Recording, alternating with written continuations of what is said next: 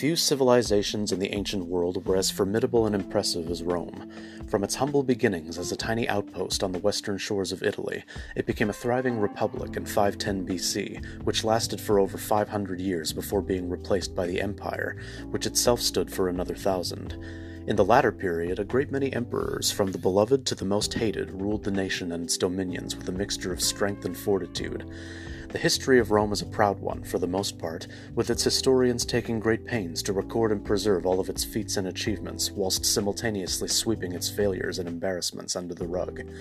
There were, on the achievement side of things, the 5 great emperors, Nerva, Trajan, Hadrian, Antoninus Pius, and Marcus Aurelius respectively, who have stood the test of time as the most benevolent and just rulers in the empire's long and vast history.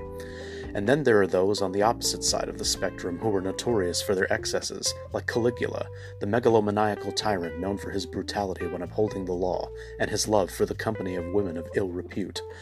Yet even he had notoriety on his side, and has been remembered solely based upon his tarnished reputation. Lesser known to the point of obscurity, Heliogabalus is the forgotten Roman emperor who not only boasts one of the shortest reigns in the empire's history, but was also among the youngest when crowned. Though far less is written and recorded of him than, say, Julius Caesar, what has been passed down tells of a deeply troubled and wayward soul, whose supposed hedonism and decadence would make the most worldly of Roman citizens blush. With just 4 years on the throne before being assassinated, he quickly fell into the shadows of history and obscurity. But just who exactly was this young man? Was he really as bad as history makes him out to be? And how did he rise to and fall from power so quickly? I'm Chester Sakamoto, your host, and welcome to the History Loves Company podcast, because history is shaped by all of us. The story of Heliogabalus doesn't start in Rome proper, but some 1,900 miles away, in Syria. The town of Emesa, now known as Homs, was a sleepy backwater of the Roman Empire until it began minting coins under the rule of Emperor Antoninus Pius, whose reign lasted from AD 138 to AD 161. It was in this transitional period from small town to burgeoning metropolis that Heliogabalus was born in AD 203, 204 at the latest. The son of a Romano-Syrian noblewoman mother and a Roman aristocrat father, Varius Avitus Bassianus, Heliogabalus's birth name, was raised in the pre-Islamic Syrian religion that involved sun worship.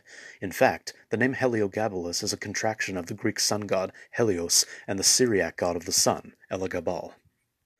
Heliogabalus rose to prominence during the even shorter reign, just 1 year, of Macrinus, who succeeded Emperor Caracalla. Caracalla, who had been assassinated, still had family in Rome, which Macrinus saw as a threat to his power. Sending them into exile in Syria, Julia Maeza, the grandmother of Heliogabalus, began plotting with her advisor on how to oust Macrinus and place her grandson upon the throne. She began a rumor that Heliogabalus was the illegitimate son of Caracalla, and that it was his birthright to inherit the throne. Soon Roman soldiers of the region began backing Maeza's claims. Whether they had been bribed by Maeza or not has never been proven, and, on May 16, 218, Heliogabalus was declared emperor at the tender age of 14 by the commander of the 3rd Legion of Rapana, a former city in what's now northern Jordan.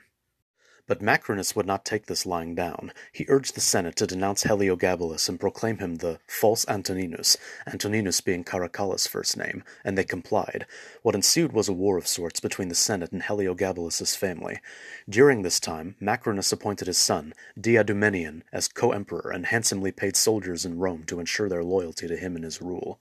However, during a celebratory dinner in Greece, a messenger presented Macrinus with the severed head of his prefect, Julianus.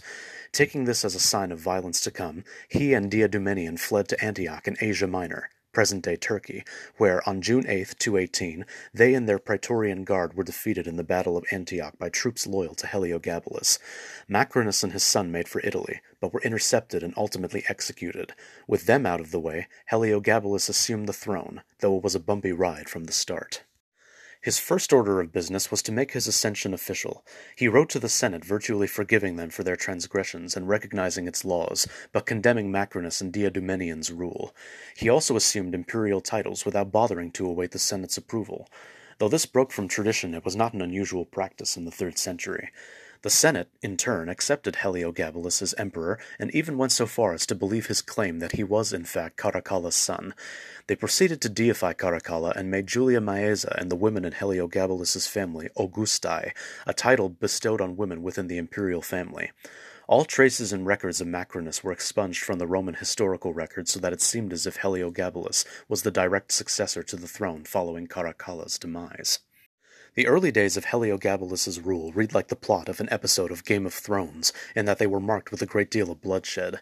While still in Antioch, he ordered the execution of much of Macrinus's cabinet.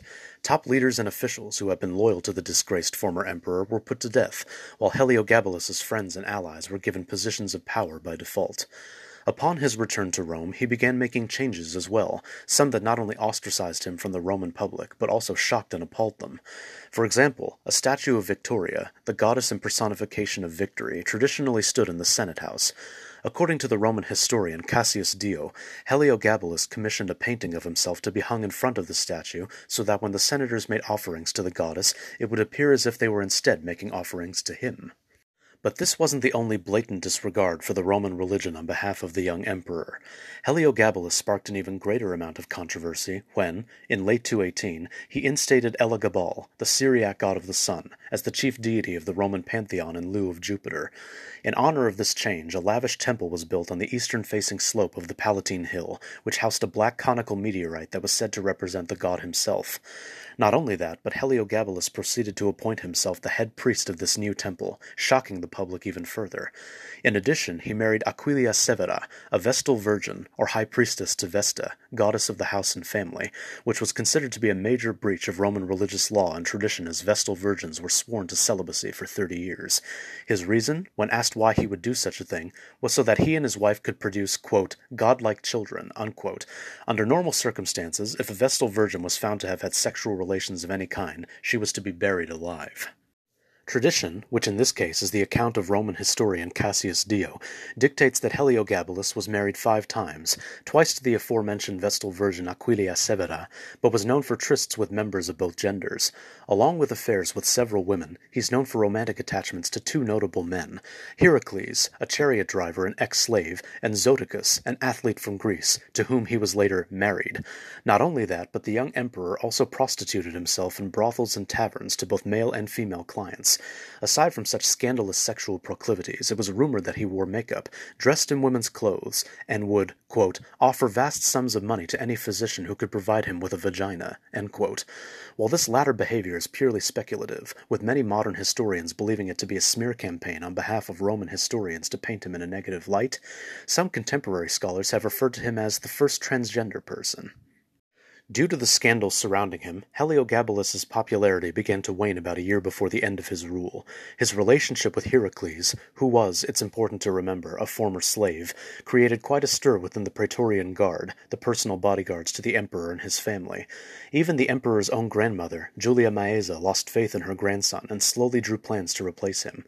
She turned to her daughter, Julia Avita Mamaea, and her daughter's son, Severus Alexander, to succeed him. Maeza urged Heliogabalus to make Alexander his heir and bestow upon him the title of Caesar. He agreed to share the throne with his cousin, but it wasn't to last. He soon reneged upon the agreement when he suspected that the Praetorian Guard preferred Alexander's leadership over his own, and went as far as to make an attempt on his life when the Senate refused to strip Alexander of his title of co-emperor. Making up an elaborate rumor that his cousin was sick and near death, the Praetorian Guard demanded that the emperor bring Alexander to their camp so that they could see for themselves the state he was in. Heliogabalus reluctantly complied, and on March 11th, 222, he presented Alexander to the public, who cheered the latter's good health. Incensed by this, the emperor commanded that all those who cheered Alexander be put to death, but, before he could say or do anything further, he was beheaded by the Praetorian Guard. After his body was stripped and dragged all around the city, it was tossed into the Tiber River. Thus Heliogabalus' story ends much like it began, in bloodshed, in more ways than one. No sooner had he been dethroned than most of his allies and constituents were put to death, including his lover, Heracles. His memory was officially erased from the Roman historic record, his religious edicts were reversed, and his likeness on statues was replaced by that of his successor, his cousin Severus Alexander. In summation, the reign of Heliogabalus was disastrous and riddled with turmoil, not because he was a tyrant per se, but because he simply wasn't prepared or fit to rule. It's important to note that he was all of 14 years old when he assumed the throne, and 18 when assassinated. That might not seem like much when you take King Tutankhamun, King Tut of Egypt, into consideration, but, like him, history hasn't exactly been kind to young monarchs. That's not to say that there weren't positive aspects to Heliogabalus's rule. Though it was reversed upon his overthrow, the first women, his mother and grandmother, were given positions within the Senate, which up to that point had been a strictly male-dominated body of government. And while his overhauls of various temples and religious sites caused a great deal of outrage and scandal amongst the public, his practice of sun worship would later be adopted personally by other Roman emperors and government officials. Perhaps, to quote the Australian archaeologist Warwick Ball, he was innovative, but simply a tragic enigma lost behind centuries of prejudice.